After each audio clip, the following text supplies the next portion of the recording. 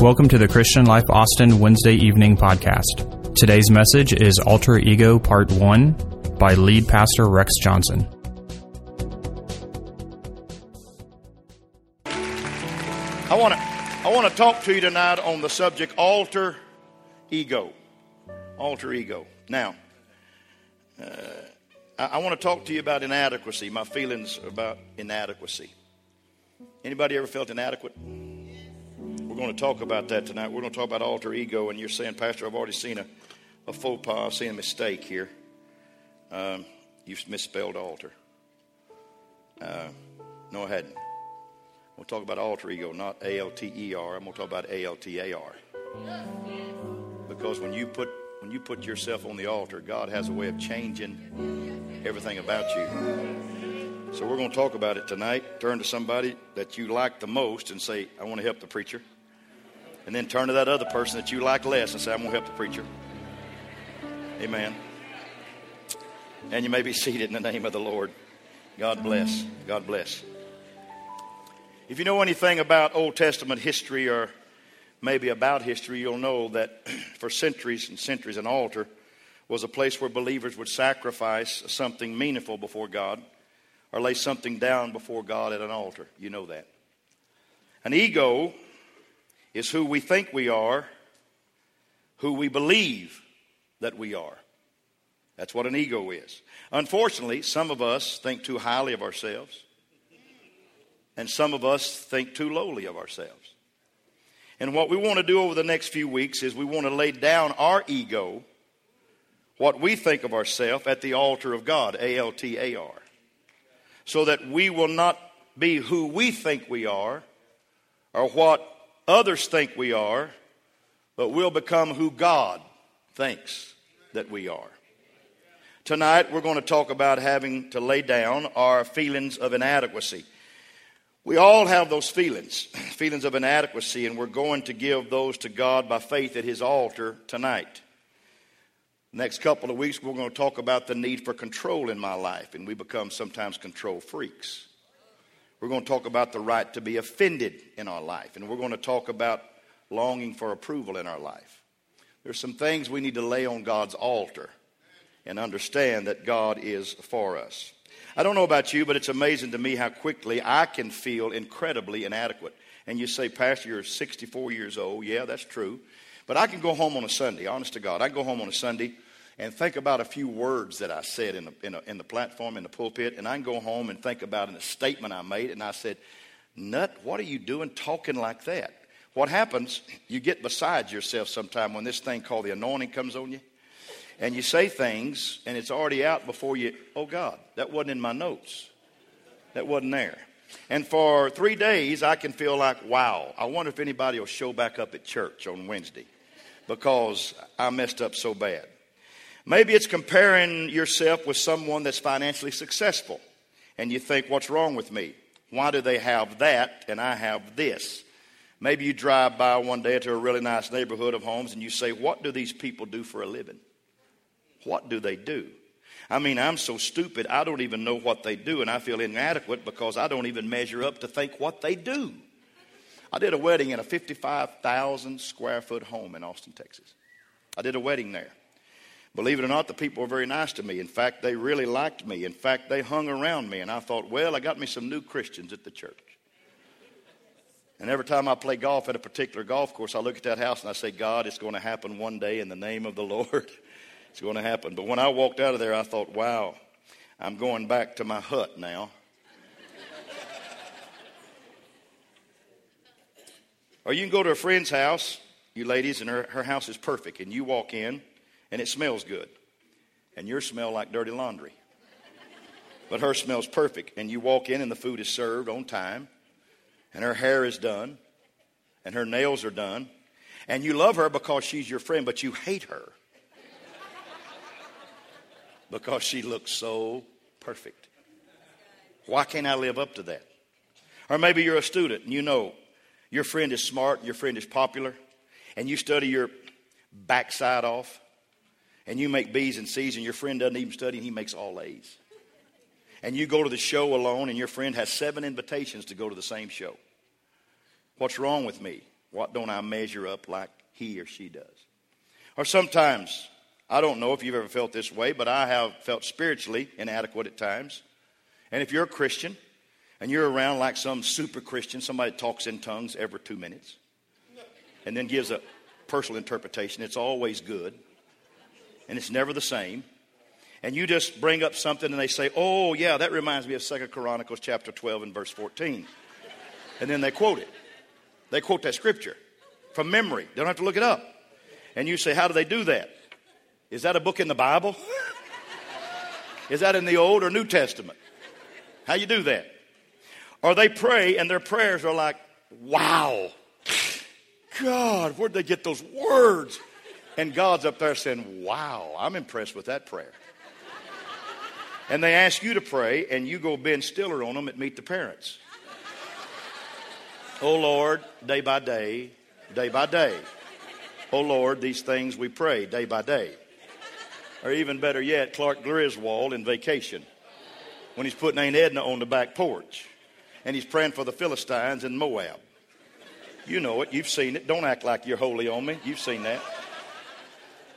And she says, Clark, can't you be a little more respectful to Aunt Edna? He said, my Lord, she's dead. She's dead. So you're unholy. You feel unholy. And you pray, okay, they say, ask prayer for the food. Rub-a-dub-dub, thank God for the grub. That's all you know.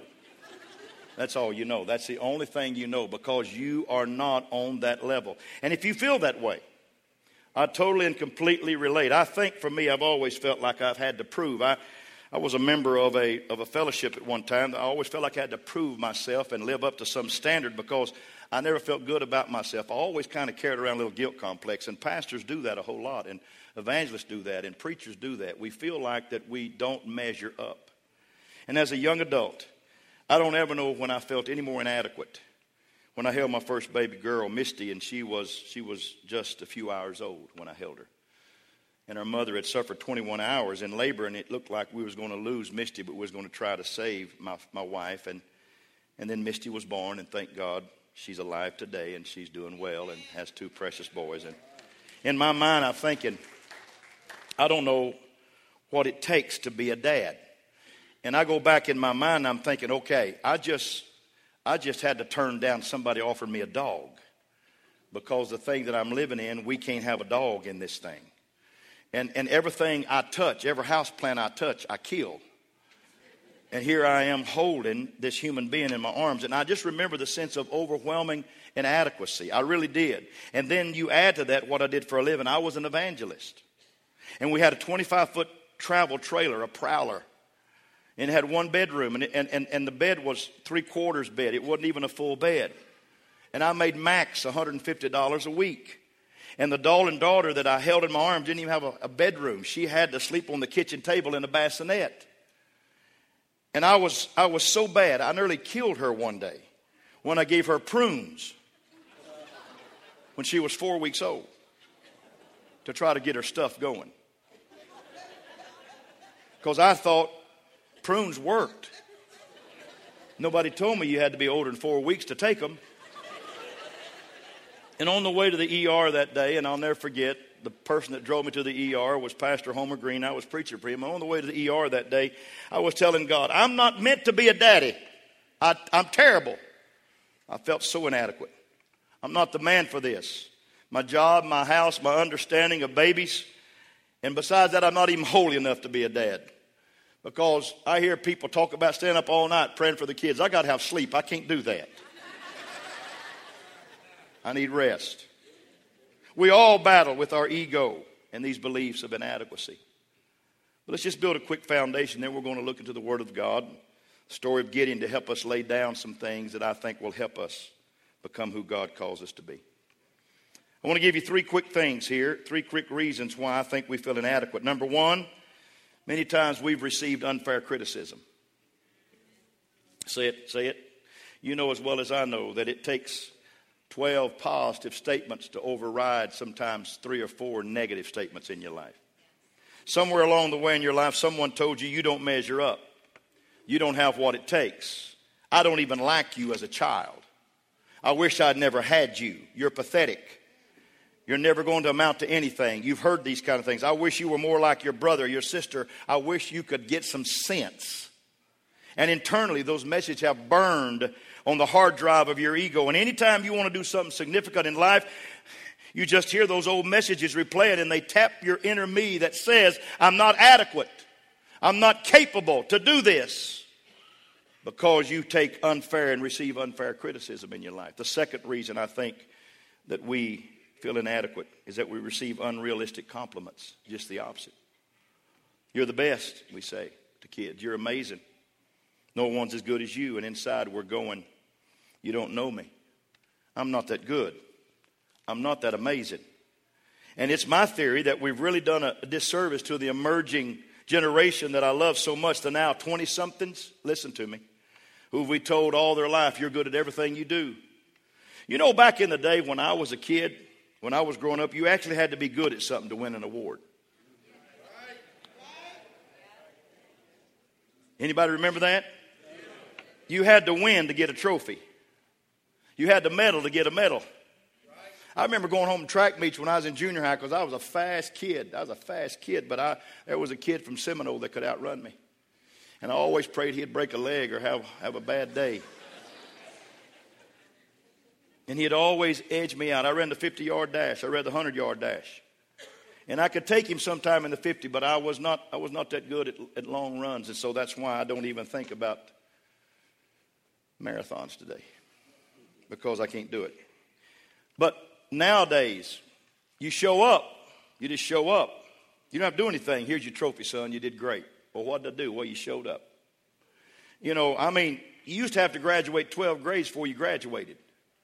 And now, I know I'm getting on some of your nerves.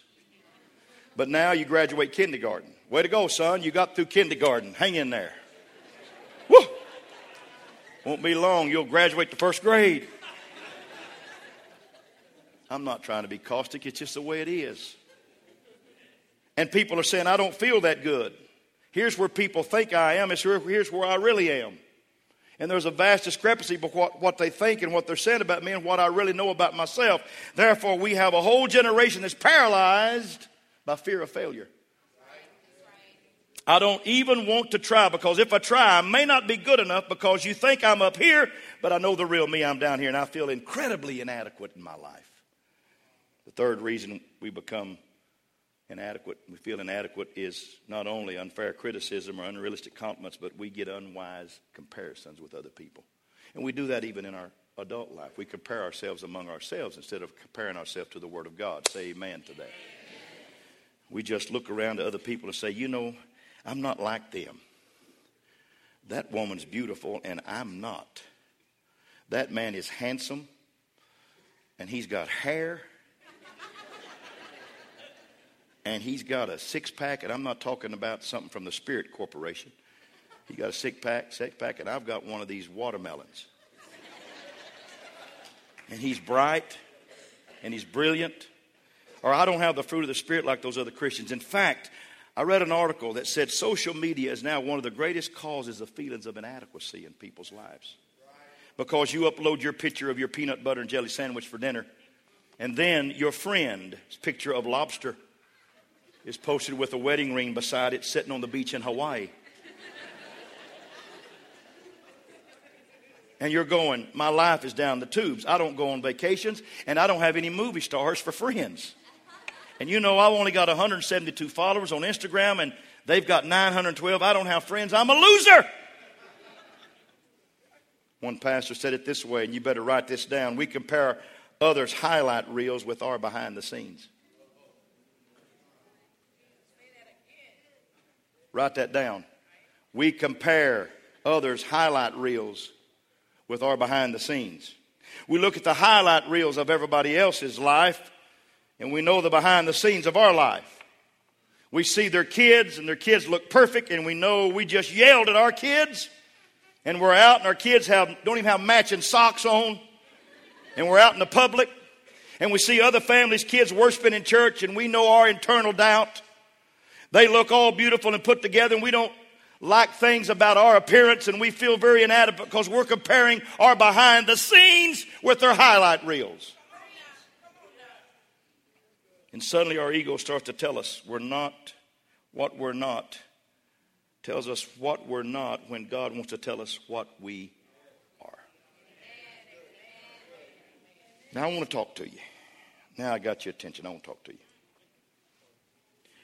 There's three things. I want to look at the story of Gideon today.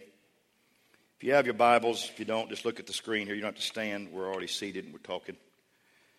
Judges 6:11 through 16 says, the angel of the Lord came and sat down under an oak at Ophrah that belonged to Joash from somewhere Azarite, whatever, where his son Gideon was threshing wheat in a wine press. Say wine press.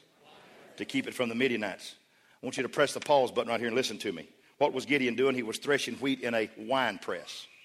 Anyone knows in the old days you had to thresh wheat on somewhere high because the wind would blow and take the chaff away so that the real wheat could fall to the ground, the heavy wheat. It was called a winnowing process. And yet he's hiding in a wine press, afraid of the Midianites.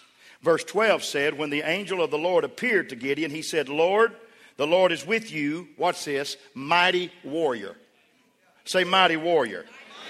If I'd have been there, if you'd have been there, I would have told him the truth. I'd say, the Lord is with you, you mighty wuss. That's what I'd have said. You're hiding. You're a scaredy cat. Nanny, nanny, boo, boo. You're scared of everything in you.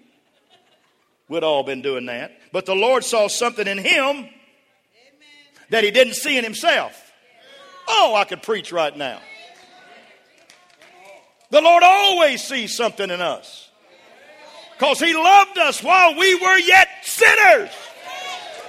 He died for us. Because he saw past the sin to the soul that wanted to be right in the sight of God. Verse 13 says, Gideon replies, but sir, if the Lord is with us, why has all this happened to us? Where are all the wonders that you foretold us about when they said, did the Lord not bring us up out of Egypt? But now the Lord has abandoned us and put us in the hands of the Midianites. In verse 14, the Lord turned to him and said, go in the strength that you have and save Israel out of Midian's hands. My granddaughter's getting with me. Am I not sending you? Would you hush her, baby? But Lord, how can I save Israel? My clan is the weakest in Manasseh, and I am the least of my family. In other words, my family is the weakest in the whole tribe of Manasseh, and I'm the weakest in my family. That's kind of inadequate. But you might say it this way. I'm not talented. I'm not good on stage. I can't sing. I'm not that bright. I'm not as godly. Or if you knew all that I had done, I don't look like her. I don't act right. But God has already told you you can. But the inner man says you can't. Verse 16, the Lord answered and said, I will be with you. He's already called him a mighty man of valor. But he said, I will be with you. And you will strike down all the Midianites together. Here's what we're going to do. We're going to lay our ego down at the altar of God. Because we're not who we think we are. We're going to become who God says we are. Anybody want to hear what God says about you tonight? Clap your hands real big.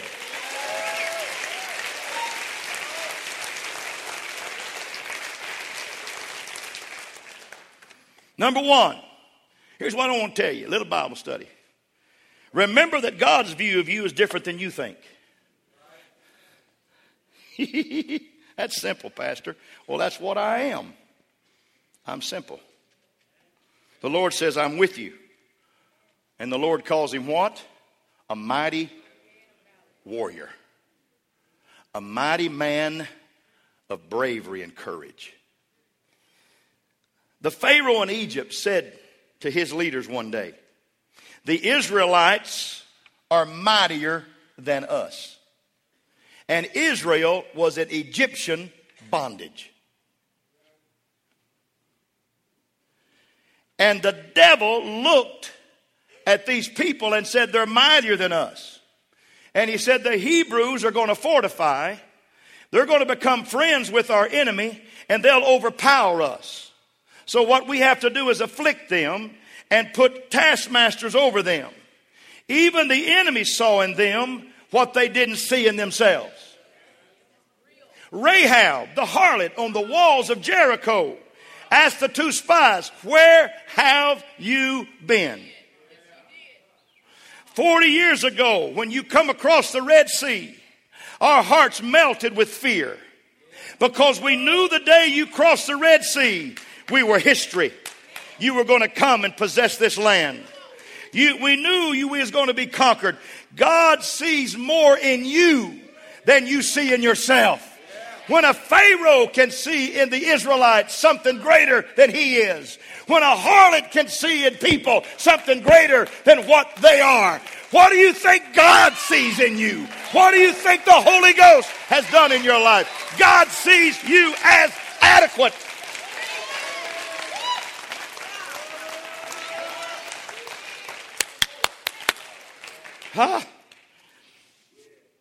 We moved to St. Louis several years ago. Patty and I got married. In February. I better know the date here.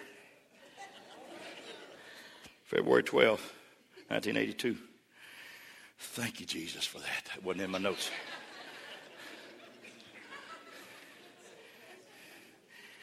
And the next year, that fall, she had turned 24 and we moved to St. Louis. At our first midwinter, I was the youth president of an organization. And in our first midwinter, my wife was 24 years old. She'd been a pastor's wife for 8 months. And now we moved to St. Louis. And when midwinter came, it was in January. She had to entertain all the youth presidents' wives while I instructed all the youth presidents and tried to rally them to raise money for a cause of missions. And she had to speak to all the wives. She was younger than any of them there. She looked at me one day. She said, "I can't do this." I said, "You shouldn't have married me." She said, "Well, you didn't tell me this is going to happen." I said, "I didn't know it was going to happen." I said, "But you're going to do it. You're going to be the best that you can ever be in your life this midwinter. You're going to be awesome. You're going to be flawless. You're going to be wonderful." And you know what she did? She took it on. She said no to the feeling of inadequacy and said yes to what God thought she could do. She stepped up. She organized great things for 3 days for those women, and they left saying, "We don't want to go home. We want to stay with Sister Patty because she's the coolest woman we've ever been around in our life, and I'm married to her."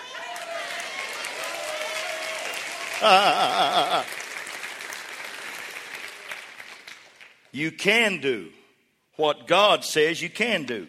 Then she took on Misty at 7 years of age. Misty was 7.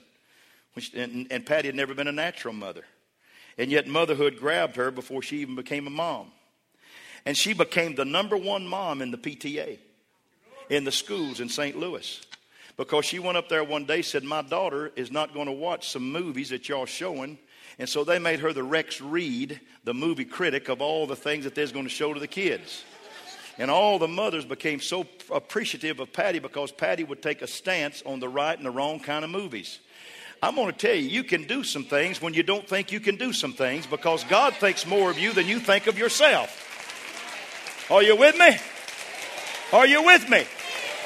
You quit thinking that you can't do it. You can do it because God knows you can. He didn't make junk. He made you in His image.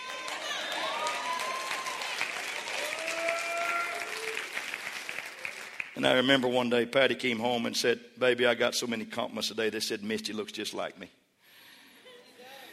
The other day we was at a store and somebody said, "Your daughter looks just like you." And every time Misty hears that, she's not here tonight, but she'll get the tape. She just goes crazy because she's so happy that she looks like Patty.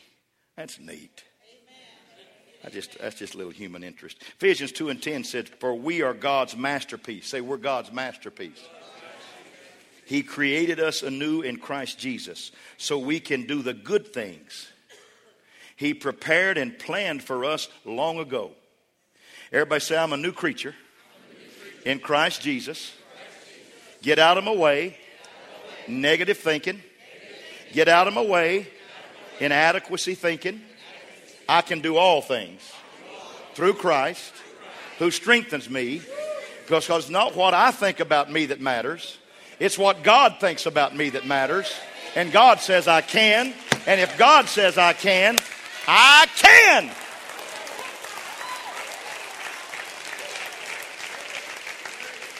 A prophecy was given in the Bible about a king that would come and destroy the works of Baal 350 years before his birth. He came, the king came, and he brought righteousness to Israel. I love stories like that. I enjoy things like that. I love stories in Scripture. When everybody else looked at Rahab in the Old Testament, they saw a harlot, a prostitute. What did God see? God didn't see a harlot. God saw someone whose heart would be turned toward him and would one day marry a godly man named Solomon. And in their prodigy and in their genealogy, they would produce the Savior of the world, Jesus Christ. While others saw a prostitute, God saw divine potential.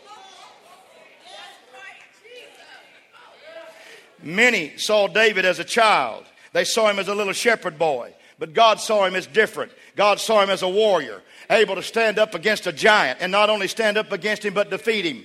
And when others saw David as an adulterer, when he sinned and fell, like many of us have, others saw him in one way, but God saw him as a man who sought the heart of God more than anything else. When Peter messed up again and again and again and again and again and couldn't seem to get it right, what did Jesus see in Pete? Jesus saw a rock. Jesus didn't see a reed, he saw a rock. Because you've got to get past the feelings.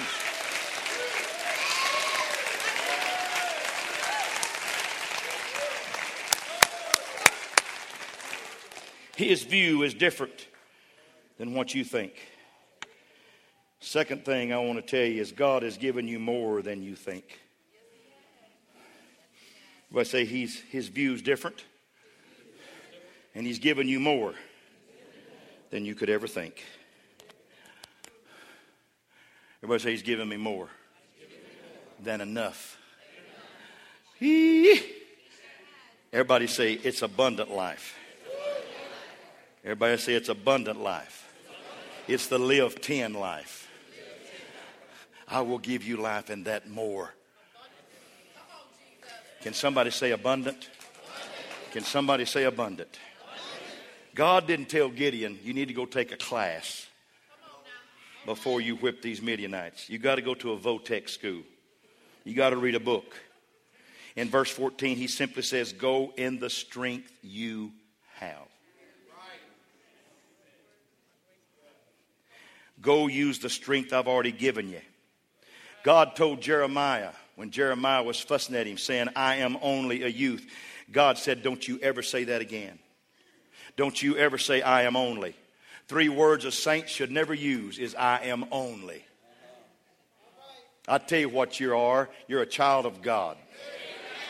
And God has given you more than enough. Boy, I feel like preaching right now, but I'm trying to shut this thing down. Don't you ever say I am only.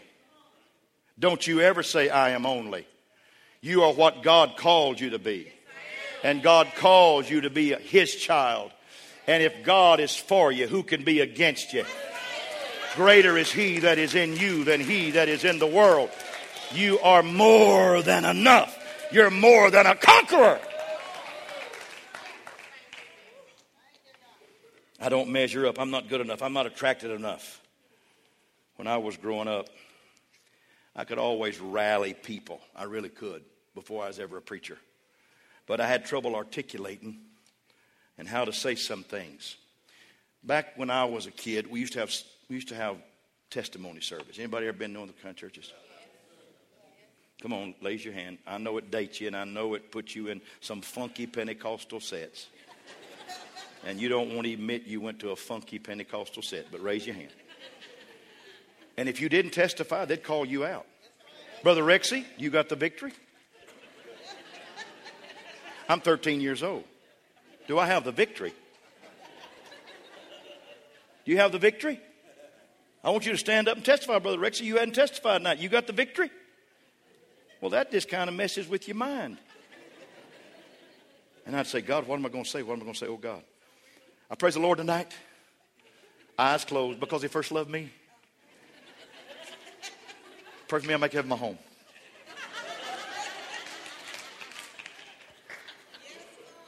And I'd sit down, and so help me, I had one pastor say, Brother Rexy, you didn't answer the question. Do you have the victory tonight? I almost couldn't like that man. And I had to stand back up in front of that huge crowd of 22 and say, yes, sir, I have the victory. And if I didn't look up at him and tell him that, he'd say, look up here and tell me that. If you ask me at church what his name is, I'll tell you, because he really did live. He's dead and gone, but he really did live. He never made his kids testify. Never. Never.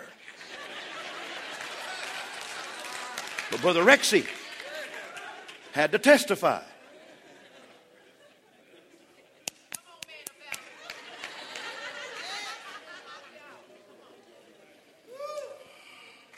And this articulating problem is still in my life. That's why sometimes on Sundays I don't feel good about the sermon that I preach, because I've let my tongue get in front of my eye tooth, and I can't see what I'm saying. And I'm not a silver-tongued orator. It's just not going to happen sometime in my mouth. I don't care how much scope I use, it's not going to happen. You know how I got most of my dates in high school? I probably had 7 in all of high school. And I went to a girl's house one time after I was preaching. She invited me over to her house, her and her buddy, and they invited me over. I went over there, and she knew I was preaching, and she told me, she said, every girl in the school wanted to date you. I said, thanks for telling me now. I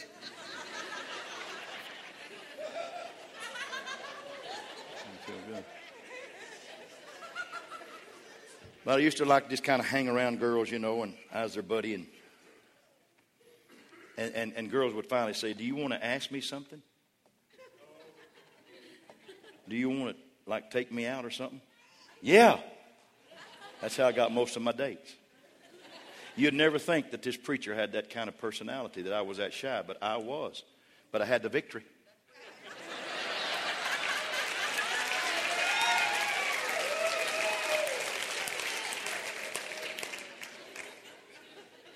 That's funny. I don't care who you are. 2 Peter 1:3 said, God's divine power has given us everything we need for life. Say everything. Everything. Not something. Everything. And godliness. Through our knowledge of Him who called us by His glory and by His goodness.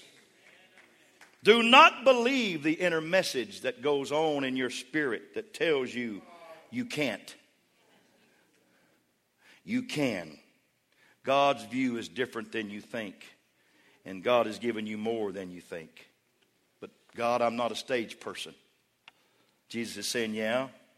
And behind the scenes, those who serve are the greatest. You may not be a 6-figure guy today, but you may be a 6-child parent today. And you're envious of that 6-figure guy, and he and his wife may not have children. And you got 6 beautiful children. There's a difference in being rich and wealthy.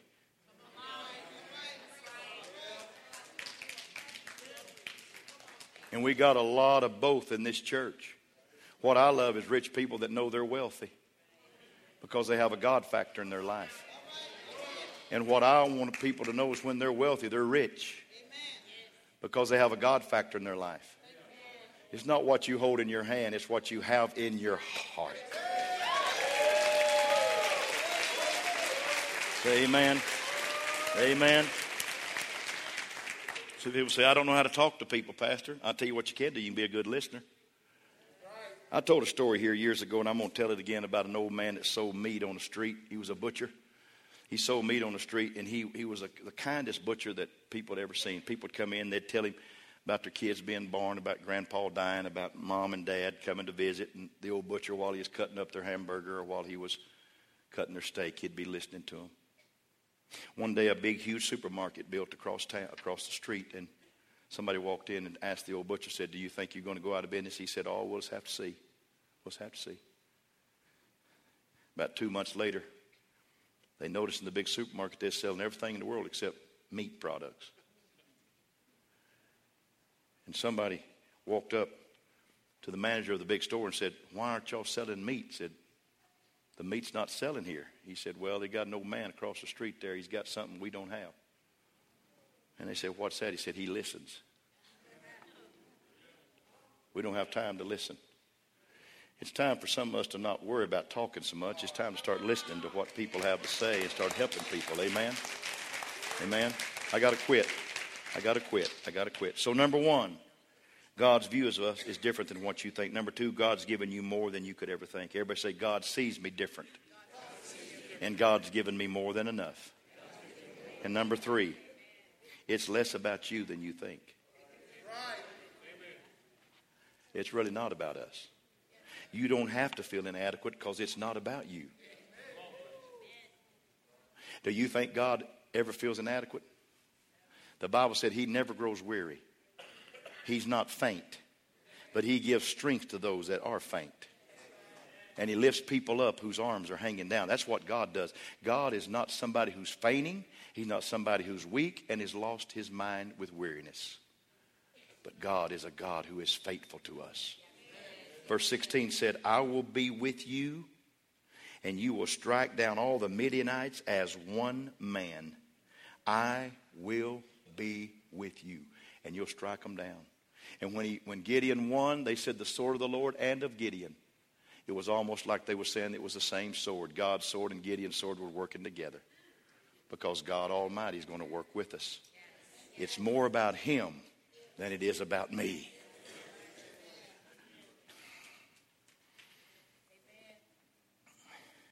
Several years ago, there was a Dennis the Menace cartoon that grabbed my attention. Dennis is walking away from the next door neighbor's house, the home of Mr. and Miss Wilson, that he loved very much. And Joey, the little kid that he's mentoring, God. Have I ever told you this? I had a friend in Ohio that baptized Dennis Ketchum. He baptized Dennis the Menace. I asked him if he held him down. He said, a long time. He baptized him. Both lads had their hands loaded with cookies. And Joey asked, I wonder, Dennis, what we did to deserve this? And Dennis says, with profound wisdom, look, Joey, Mrs. Wilson gives us cookies not because we're nice, but because she's nice. And that's the gospel. It's not what we do, because you can't earn it. We're saved by grace through faith. It's not that we earn anything. I remember the story of Paul, his conversion. He was persecuting the church and dragging Christians out of homes and killing them. And one day he saw a light and God knocked him off his horse. It's hard to relate to such a dramatic conversion, but there it is. I remember the story of Matthew's conversion, the tax collector. God comes by, Jesus comes by one day and he's sitting at a tax collection table and the Lord says, get up and follow me. And Matthew stood up and followed the Lord. Didn't even have time to think about it. I remember the story of Nathaniel. Nathaniel was sitting under a fig tree. And his brother comes to him, Philip, and says, hey, I want you to go meet somebody. There's a man from Nazareth named Jesus. And Nathaniel says, can any good thing come out of that one donkey town? Can anything good come out of Nazareth? But when he saw Jesus, he said, Rabbi, you're the Son of God. But then there's the call of Simon Peter. And Luke tells it this way. The story is far more satisfying the way Luke tells it. Simon wasn't sure that he fit to the whole Jesus business. He had this inadequate problem. It took some time for him to figure it out, and even then he had some misgivings. Here's what he said. Get away from me, Lord. I'm not a good enough person for you. And Jesus looked at him, and I'm going to paraphrase Jesus. He said, Lord, if you could only see what I've got in store for you.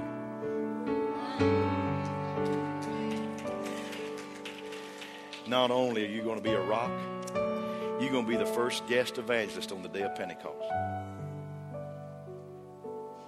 You're going to be the man with the revelation I'm going to build the whole church on. And You say, you're not good enough for me? You listen to this pastor tonight on this Wednesday night. You listen to me tonight. There is nobody in this house that is not good enough for God. None of us would ever get there. But God so loved the world. That's what it's all about.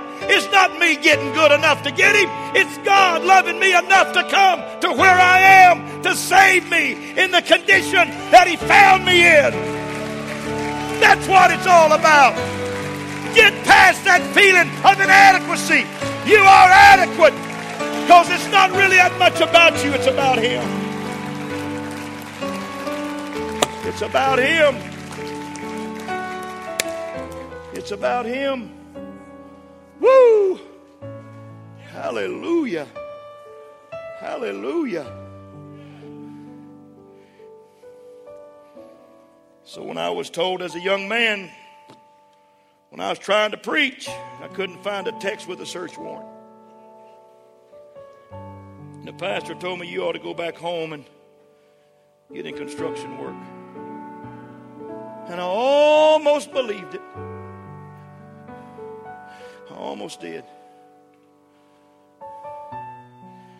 And then I went by one of my friend's house. He's dead and gone now. I knocked on his door and I said, you have anything to eat? That's like asking a giraffe, do you have a long neck? Or a peacock, do you have some plumage? Whatever they call that thing. That's like asking a turtle if he has a shell. You know, this man always had something to eat. He was big as a kitchen. He always had something cooking. He brought me in his house, and the next 30 minutes, he looked at me and he preached to me like nobody's ever preached to me. And he wore me out. And he said, son, don't you ever feel inadequate. Don't you ever feel like you can't do anything. God called you, and you will be successful in the kingdom of God. And I pass that on to this church tonight. God has saved you, and we're all successes in the kingdom of God. You hear me? Clap your hands and get on your feet right now. Get on your feet right now. We're going to alter our ego. We're going to alter our ego. We're going to put our ego down. This feeling of inadequacy.